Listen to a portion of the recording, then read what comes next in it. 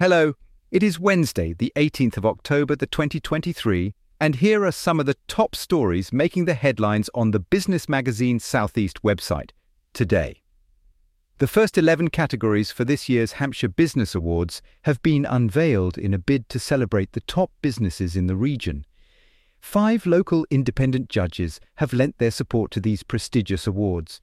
Among the finalists are contenders for the Best Place to Work Award, which is sponsored by Hampshire Business News and Commitment to Education, Training and AMP Development.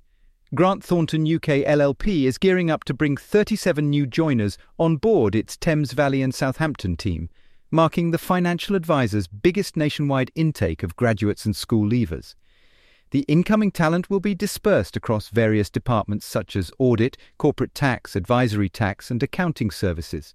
The firm aims to nurture a diverse mix of talent and opportunities through this move.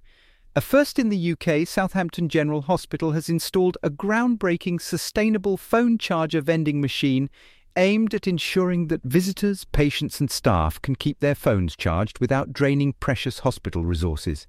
The innovative machines are a product of British energy firm Lifesaver Power and integrated with functionality that allows users to either buy or rent a battery power bank.